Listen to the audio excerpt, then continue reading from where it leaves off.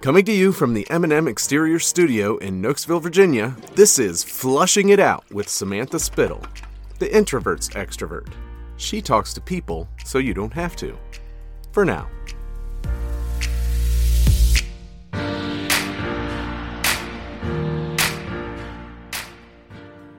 So I struggled with PTSD when I came home from my deployment, and I went through a really long, dark period of not being diagnosed and just ignoring the problem and thinking life was fine the way that it was. But then when I finally, I guess, was at my breaking point, or when I finally recognized I needed help and started to get help, the way that I saw the world and the way that my life is today is like night and day. It's like, wow. I like to say it was like I was in a dark room, but I'd been in the dark room for so long that it felt like it was normal. And then now when I look back, I can see how dark it was compared to where I am now. Yeah, I was just going to say your eyes adjusted, just like for us, we get in those dark places and you don't remember, what it's like to not maybe. And so it just feels normal. Yeah, because if anyone asked me, I would have been like, oh, my life's fine. I mean, I'm married. I have a son, and then I had two sons, and like I felt like everything was going well, but it was really just I had gotten used to like the way I felt inside, and I thought that was normal. Yeah. It wasn't. Well, first off, thank you for your service. As a military brat, an Army brat, my dad, I joke that I put in my 18 years, but I don't even feel right joking about that because what I did, nothing in comparison. And so I do truly thank you for your service. And I appreciate you bringing light to this because I mentioned it earlier. I had made a post about it that what I love about the podcast is it serves as a platform for people to share their stories because not everyone's at a place to talk about whether it's PTSD or other things that affect us. And if someone like you is able to, not only does it hopefully help you, we all know that the more we share our story, it's healing, but then to help other people as they're on their journey. So I just truly thank you for being willing to share and continue to heal and grow and be open about that. So thank you. Yeah, thank you. And I think military kids, they play such an important role in the military family, and they don't have a choice. So, I mean, I really think your 18 years of being a military kid, you experienced life that so many, I would say, normal Americans didn't have to go through. So it's not the same, but it is still a sacrifice and definitely worth thanking you for what you do. Well, thank you. Appreciate that. So take us back. So you joined the military and deployed. And so what was kind of the beginning like? Is because I read on your website, Airman to Mom, that, the military trains you for combat and they teach you all the logistics and everything. And it's no surprise just because the world we live in, that the mental health side is not talked about. So before we kind of talk about the aha moment when you came back and kind of started healing, how did it start? So I was in the Air Force, but I deployed with the Army. And so a lot of people don't know that women were attached to infantry units long before they were allowed to be in infantry units. And so in 2010, long before women were allowed in combat, I was attached to an Army infantry unit. And the team that I was on was a mixture of Air Force and Army and National Guard, active duty. It was like a hodgepodge of like misfits, I would say. And so there was a lot of dynamics of like not understanding the different military cultures and like a lot of infighting in our team. Our commander ended up getting fired. So my PTSD, which is another reason it was so hard for me to diagnose, was not from combat. I did see combat, but it was really from the infighting on the team, and the people that I had to go off base with into a combat zone were the same people who were like spreading rumors about me behind my back and there was all this drama and fighting within the team on the base, and then we were supposed to go off base. And my solution was I'll just not think about these particular people that hurt me and just like bury that deep inside of me. And that was eating me alive. And so I think for me, a lot of my struggle was like I did see combat, but it was very minimal. And so I was like, I'm fine. Like PTSD is when you like go, but there's another level of like when the people that are supposed to be protecting you are the same people who are hurting you inside the base emotionally. It causes a lot of damage, especially when you try and ignore that it ever happened. Yeah. I mean, when I was listening to you say that, it's so similar to people who experience family trauma because, you know, when you're betrayed or hurt by your family, but no one talks about that because no one wants to betray their family, just like so much in, you know, combat, you go through I mean, I don't know from experience, but from reading you and then just other friends in the service, it's like you go through this crazy time that bonds you, but in kind of maybe not the healthiest ways. Like you said, I think you alluded to that on your website, you know, about the coping mechanisms. So I appreciate you bringing that up because you also said, oh, well, I didn't see combat. And so often we compare our hurt and pain because I love how you talk about your hurt and pain that you kind of stuffed inside. You know, everyone's struggles are different. And I always like talking about the universal truths because we always want to compare like, well, it's not as bad as what she went through, or it's not as bad as what he did, or my trauma isn't XYZ. But someone, and I wish I could give the credit to, but it's basically like whatever you've experienced that causes your trauma, you know, or your pain and hurt, you know, to put it in other terms, it's, you know, may not be the same, but it's like internally, and it does the same stuff to our brains and all that stuff. And so kind of wanting to, for me, especially wanting to take that stigma away and take those qualifiers out of it that, you know, if you've experienced pain in some way, it is valid. So I appreciate you. Yeah. Yeah, because we can get into this comparison zone of where, well, my hurt's not as bad as this hurt. It's like, it doesn't matter. Like, it's not a competition of like who has the worst life or who's experienced the most trauma. It's living the best life that you can. And if you're not living it because you've been hurt in some way and you're not dealing with that hurt, then you should, because that definitely stopped me from getting help for a long time. Yeah. So while you were over there, you talked about, you know, the different branches that were all kind of thrown in together. So like you said, it's like Misfit, you know, everyone comes together.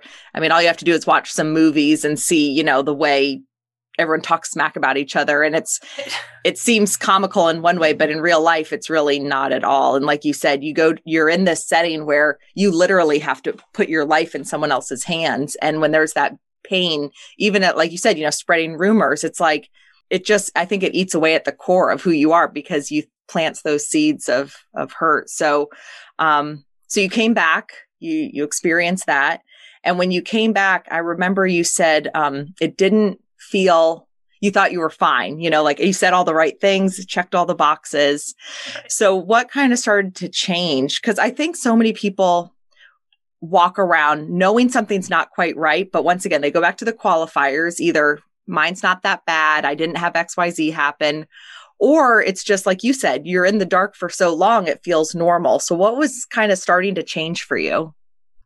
I can't even really remember what it was. I think my sister was going through some trauma of her own, and she and I talked about some of the stuff that happened in our childhood and some of the triggers that she mentioned that she was going through. And so then I started looking into how I could get help, because just her story really resonated with what I was going through. And I just felt like there must be something wrong, because I really was fine up until I had kids. And then, you know, the not having sleep and the having a person who like needs you all the time. And I was like under all this like pressure. And so like the negative parts that I could pretty much keep hidden when I didn't have overly tired, exhausted, and taking care of a newborn, I was like, I'm fine. But I would lose my temper when I was with my young son, and in a way that was like, not like I yelled at him, but like I would like kind of be outside of my body yelling at him. Yeah, like a little, it sounds like disassociation or something a little bit, or that might not be the right term, but yeah, kind of a remove from your body. Yeah, and then something would snap and I would realize like what was happening, and thankfully it was verbal. I mean, not thankfully, because it has its negative side effects. If I ever raise my voice with my older son, he like freaks out, and I have to like remind him like, mommy had problems, mommy got help, she's not. And so but I would like, it would just be so horrible. And he was like a little 2-year-old who didn't need his mom acting crazy. And so I remember calling my sister after one episode and crying and being like, I can't be this mom. I can't be this person to my son. And I didn't think there was any way to stop being that way. I thought that this was my life, but she was like confident that I'd be able to get help if I dealt with whatever was inside of me that was causing that to come out. And so I started going to a program, and at the same summer, we did a parenting class that was talking about like how we love people, and it talked about like feeling your body and the psychology. And I started feeling my body of like when I would get angry. And so before I would tailspin, I could stop because I could feel like my chest tightening and my shoulders and like all those like cursory signs that I had never felt before. And so I could stop and pull myself away before going, or if I did get angry and started to tailspin, I could stop it quicker than before because I wasn't, like disassociating, like you said. Yeah. And so through those, I started going to a 12-step recovery program, and doing that class combined, it really helped me to get in tune with like feeling my body and then dealing with the emotions of the stuff. The 12 steps helped me like tell people about the hurt that was inside of me that I was ignoring. So it was a 2-step process. Yeah. I appreciate that you said you thought it was just the way you were. And how often are people, and that's like a trigger for me, when if it's like, well, this is just the way I am, like, Right. Nope. So I'm glad you brought that up, because if someone's struggling, and I think, like you said, when you're in that dark place, it's so easy to just like, well, this is my life, this is, I can't change who I am. And you kind of sharing that is really powerful.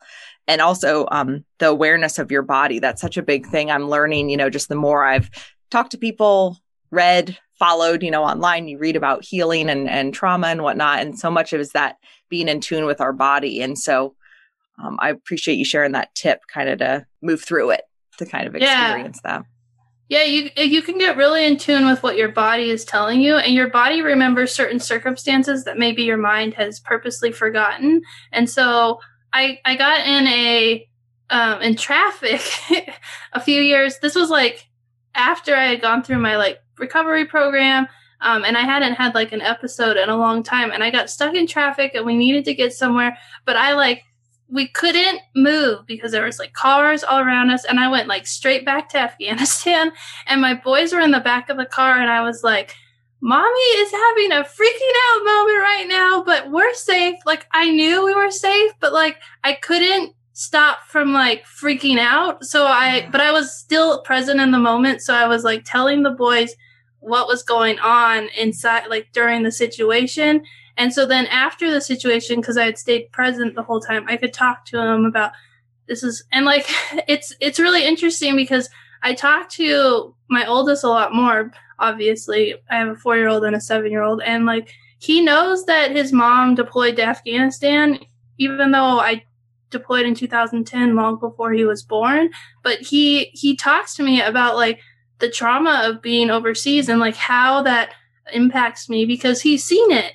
And so to have that open conversation so that he knows like what's going on, instead of trying to be like, I'm fine, like we're just going to pretend that never happened. Instead, now we go back and we talk about it, and we have a really open dialogue about what I experienced overseas. And I mean, at a 7-year-old level, not like all the details, but It's really important, I think, for me as a parent to be able to stay present in the moment, because before I would like not be there. And so I couldn't even really talk to him. He was 2 at the time, but now he's older. And so that was like, I think that was about 2 years ago. And I just like, it was really like stressful and frustrating to be in that like PTS moment, but also really encouraging to see how far I came, because I could feel everything that was happening. And I couldn't help but react the way my body was trained to react. And so once we got out of that situation, got out of the traffic, I was able to calm down. But it was interesting to see how different the reaction was from just a few years ago. Yeah. And that's really powerful too, to be able to communicate that. And as you said, like appropriate for Lee for a 7-year-old, Right. but that's such good modeling behavior, because I think so often something that I've been working on too is it's the whole idea of apologizing to our kids, because we're human, we're going to make mistakes and we're going to lose our temper and things like that. But I think modeling not only the apologies, but for you, especially the healing is crucial. So what about like the programs do you think, how did that help you maybe in the journey to kind of get to that place of not being associated with your body to now, being more associated and being able to talk through it? I think it was the first time that I started to share my story, and it was a safe place. And like you said, there's power in sharing your story with other people. And now I share my story publicly, which is a little bit scarier. But in a room full of like 8 women that we meet every Friday, and we share, like everybody shares these deep personal stories, and it's a safe place because no one's going to talk about that outside the room. And so to take that stuff that was like hidden deep inside that like I didn't talk to anyone about, and then to tell someone, and just, it's interesting how when you're in a group setting and everyone's sharing, you can feel the emotions, you can get, you can learn from other people in that vulnerable place. And so I think it was bringing that dark truth that I had hidden inside of me and that pain that I was pretending wasn't there. At my first meeting, I think I said 3 words and then I just started bawling because like I knew once I got there that I needed to be there, but I was in denial for so long. So just bringing that pain and those hidden things to light has really changed everything, along with I think also having that class, the parenting class that was like all about psychology at the same time was like, it went together so nicely.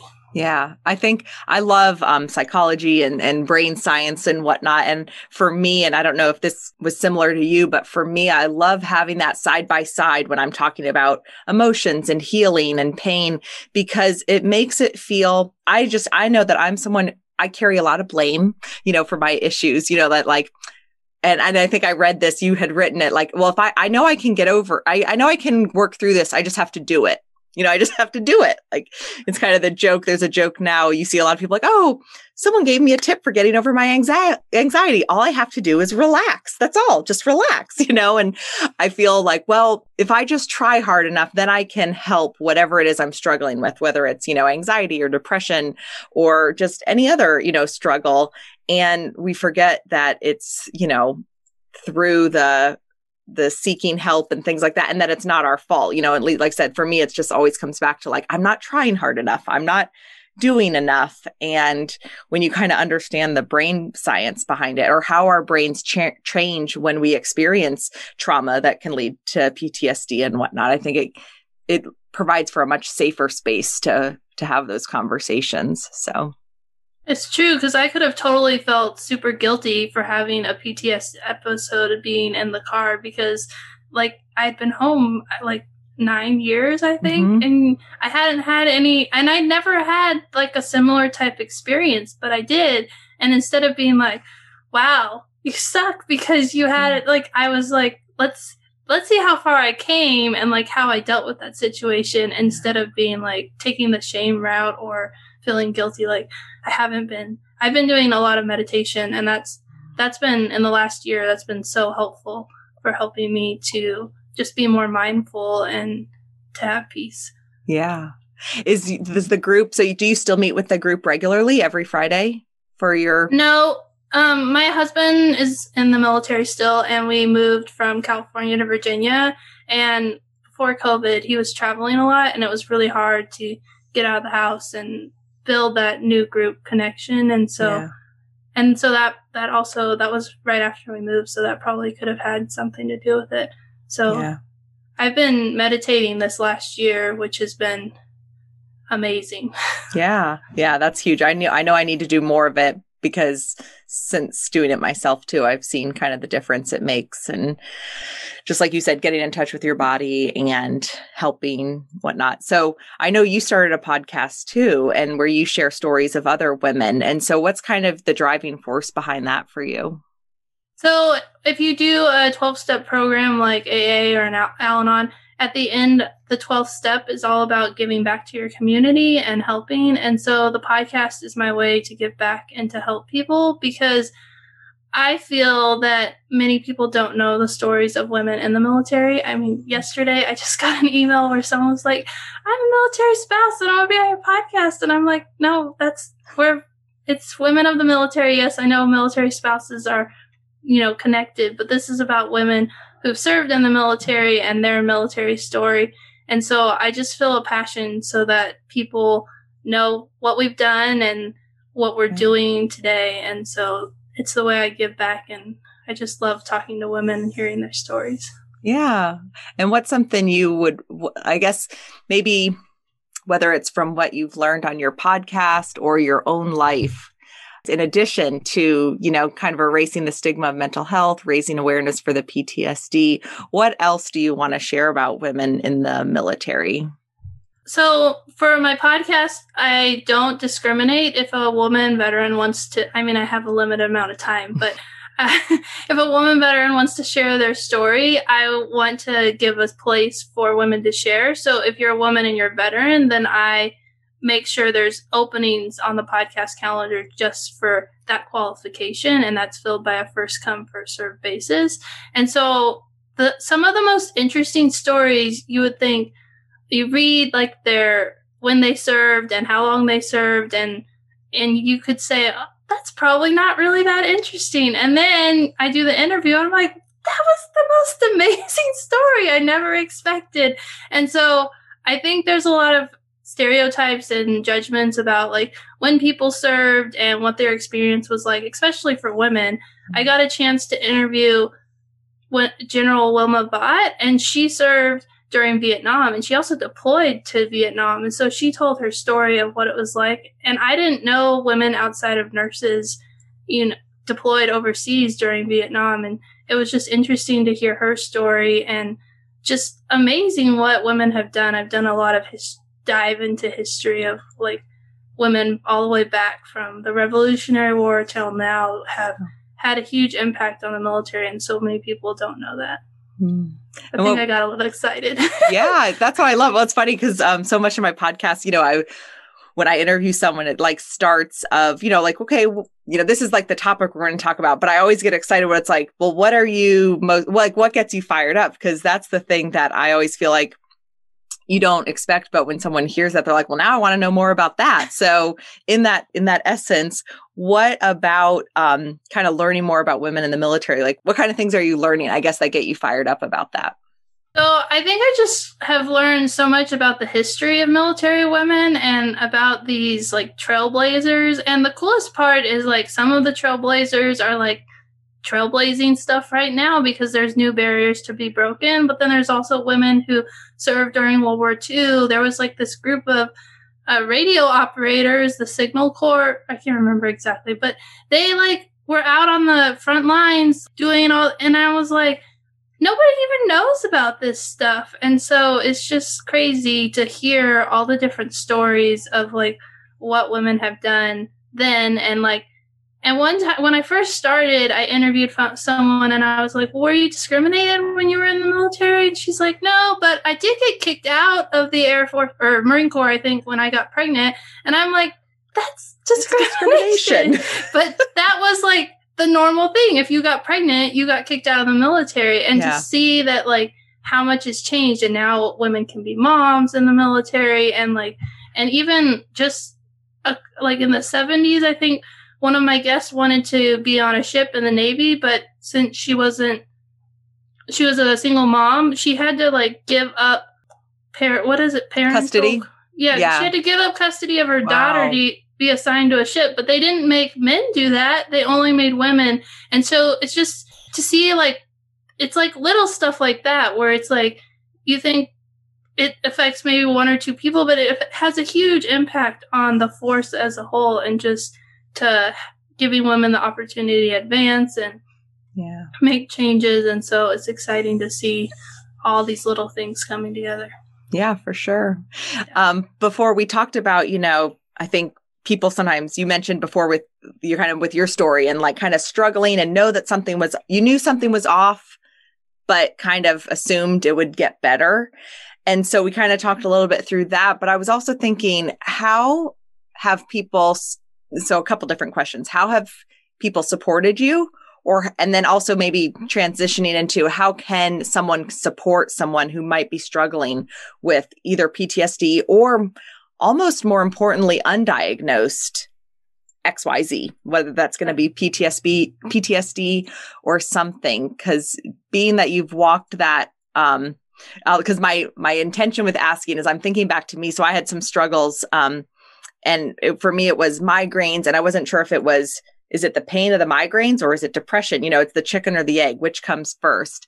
And for me, I have a great support system and lots of encouraging words. But it wasn't until a friend of mine said, like, maybe you might be depressed, like maybe you might need something, because I kept carrying that weight of I can do it on my own. Like, I just need to eat right. I just need to do this. And it was almost like when she said that, I just burst into tears. So it reminded me when you said you went to your meeting and you cried and you couldn't say anything, but you just knew you were in the right place. It was like when she finally almost like lifted that veil of shame of like, maybe you just need some extra help with that. And I just cried. And I remember thinking, like, I just felt like someone finally kind of acknowledged that pain that I couldn't put my finger on. So being the road that you've walked on, how have people helped, or how could someone help someone struggling? I think being brave enough to ask people if they're okay. And I saw a thing where it's like, people are like, no, how are you really? And like, I think sometimes it's okay to do that, but sometimes like it's not okay. I remember my friend had postpartum depression after her like 4th child.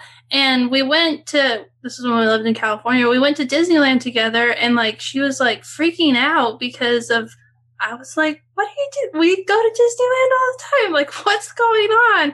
And then she told me about how she had a panic attack. And like, I was like, oh, because I was like trying to figure out why she was freaking out. Because like, we go to Disneyland all the time. Like, I mean, yeah, you have a baby, but we did it with other babies. Like, what's the difference?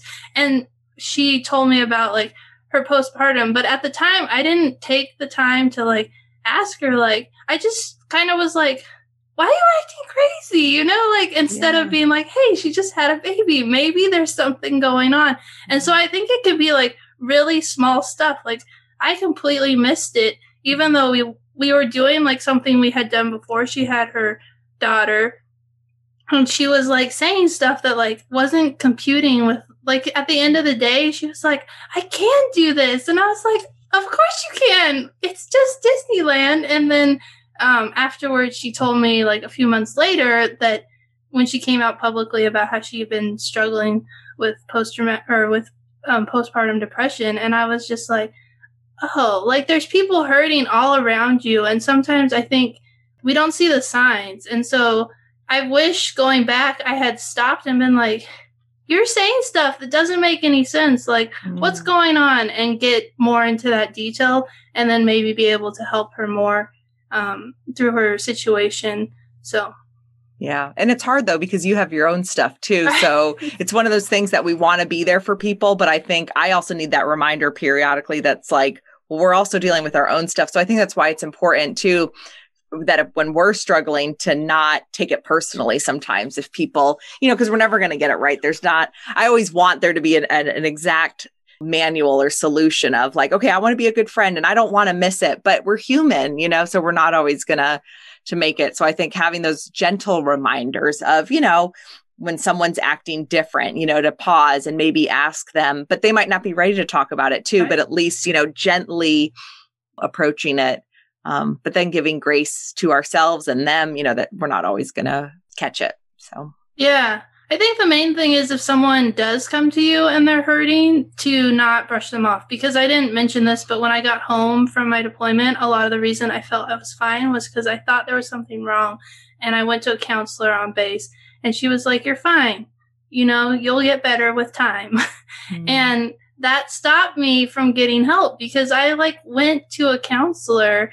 And she told me, she looked at me and thought I was a female who, I don't know what, she didn't ask me about my service or my deployment. She was just like, you came home from deployment. It takes time to adjust back to the United States, which I agree with, but when you go to a counselor, there's probably a reason that something's going on. So if someone, I guess that's better advice. If someone comes to you and they say like, something feels wrong or I don't feel like myself, then listen to them and don't assume that you know what's going on inside their head. Help them find the resources.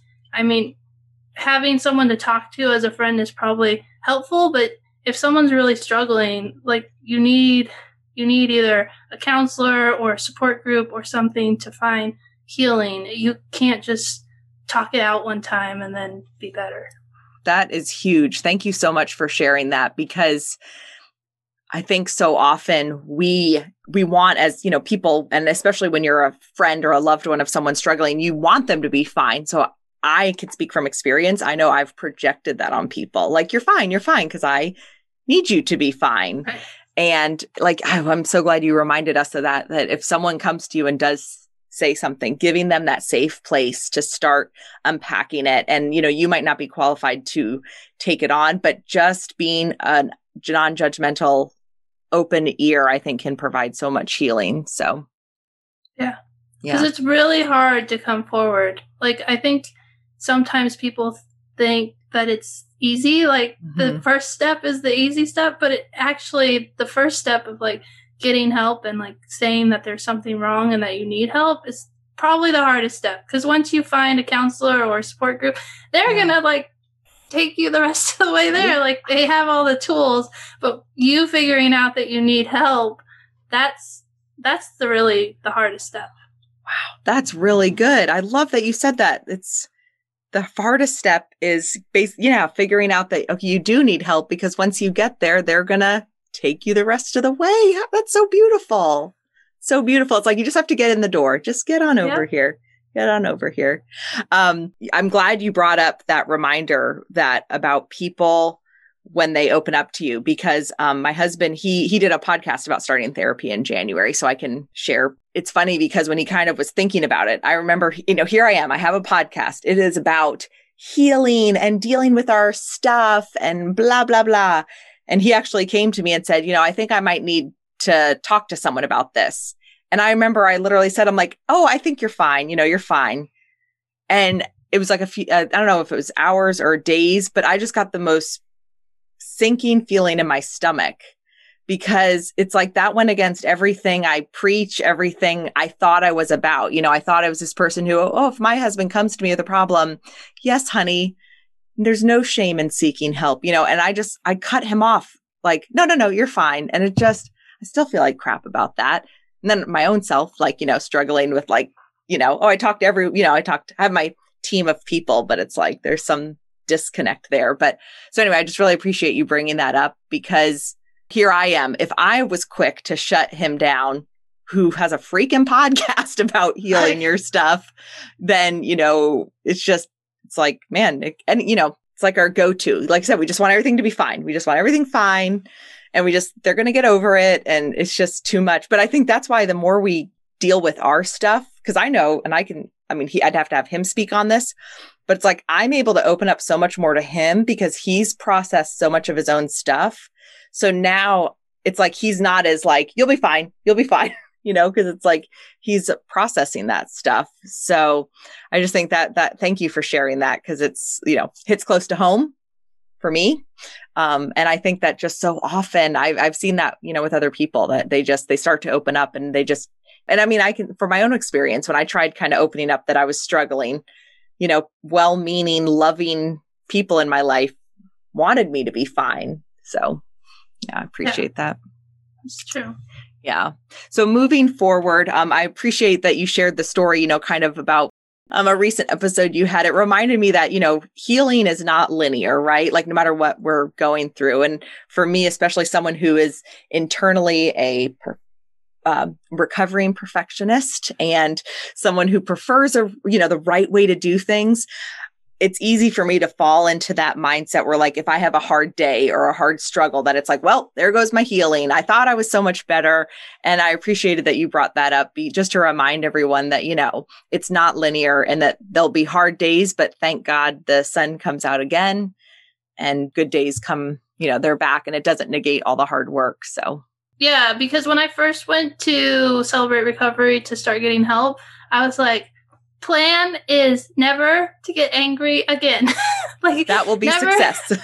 And then I started learning about anger, and that anger is good because anger propels you to take action. Like when you yell at your kid because they're like going to touch something hot, it's because you love them and you don't want them to hurt themselves, and not because you're a bad person. Like anger is actually inherently good. It's just how you use your anger that we often get a little lost in the way.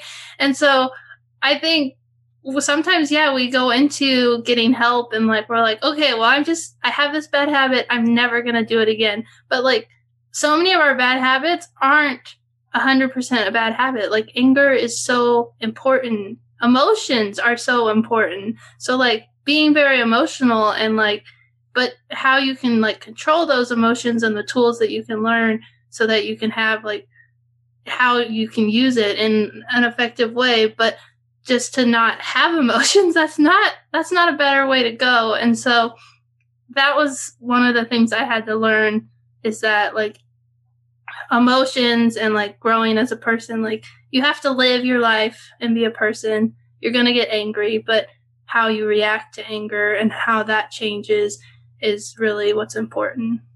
That's a powerful reminder. Thank you for that. Because so much when you're, talking about your feelings, it's like there's no bad feelings. They clue us in, to different things, but it's kind of how we react to it, how we process it. So I appreciate that reminder, because like I'm similar. I just don't want to. It's like with food. Oh, I'm just not going to eat this ever again, and that's going to be my secret to success. And I can speak from experience. That's not how it works.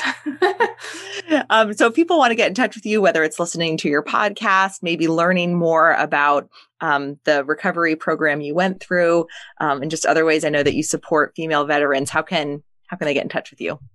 So my blog is airmantomom.com, and then my podcast is Women of the Military, and you can find that on whatever your favorite podcast app is. And I also am on LinkedIn, Instagram, Twitter, and Facebook at Airman to Mom. Awesome. Well, Amanda, thank you so much. I truly appreciate you sharing your story. And as I said, I think there's power. As we both said, there's power in sharing our stories for healing. And I truly believe that there's also power in people hearing them, because we're all in those different steps on our journey. And that the more people who are at a place to share, I just think it's as you said before, you do the podcast as a way to give back. And I think just every time you share your story, you're giving back. So thank you for that. Thank you. And that's a wrap for now.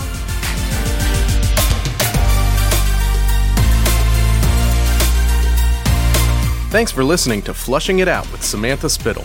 If you enjoyed this episode, please be sure to subscribe and rate us on iTunes.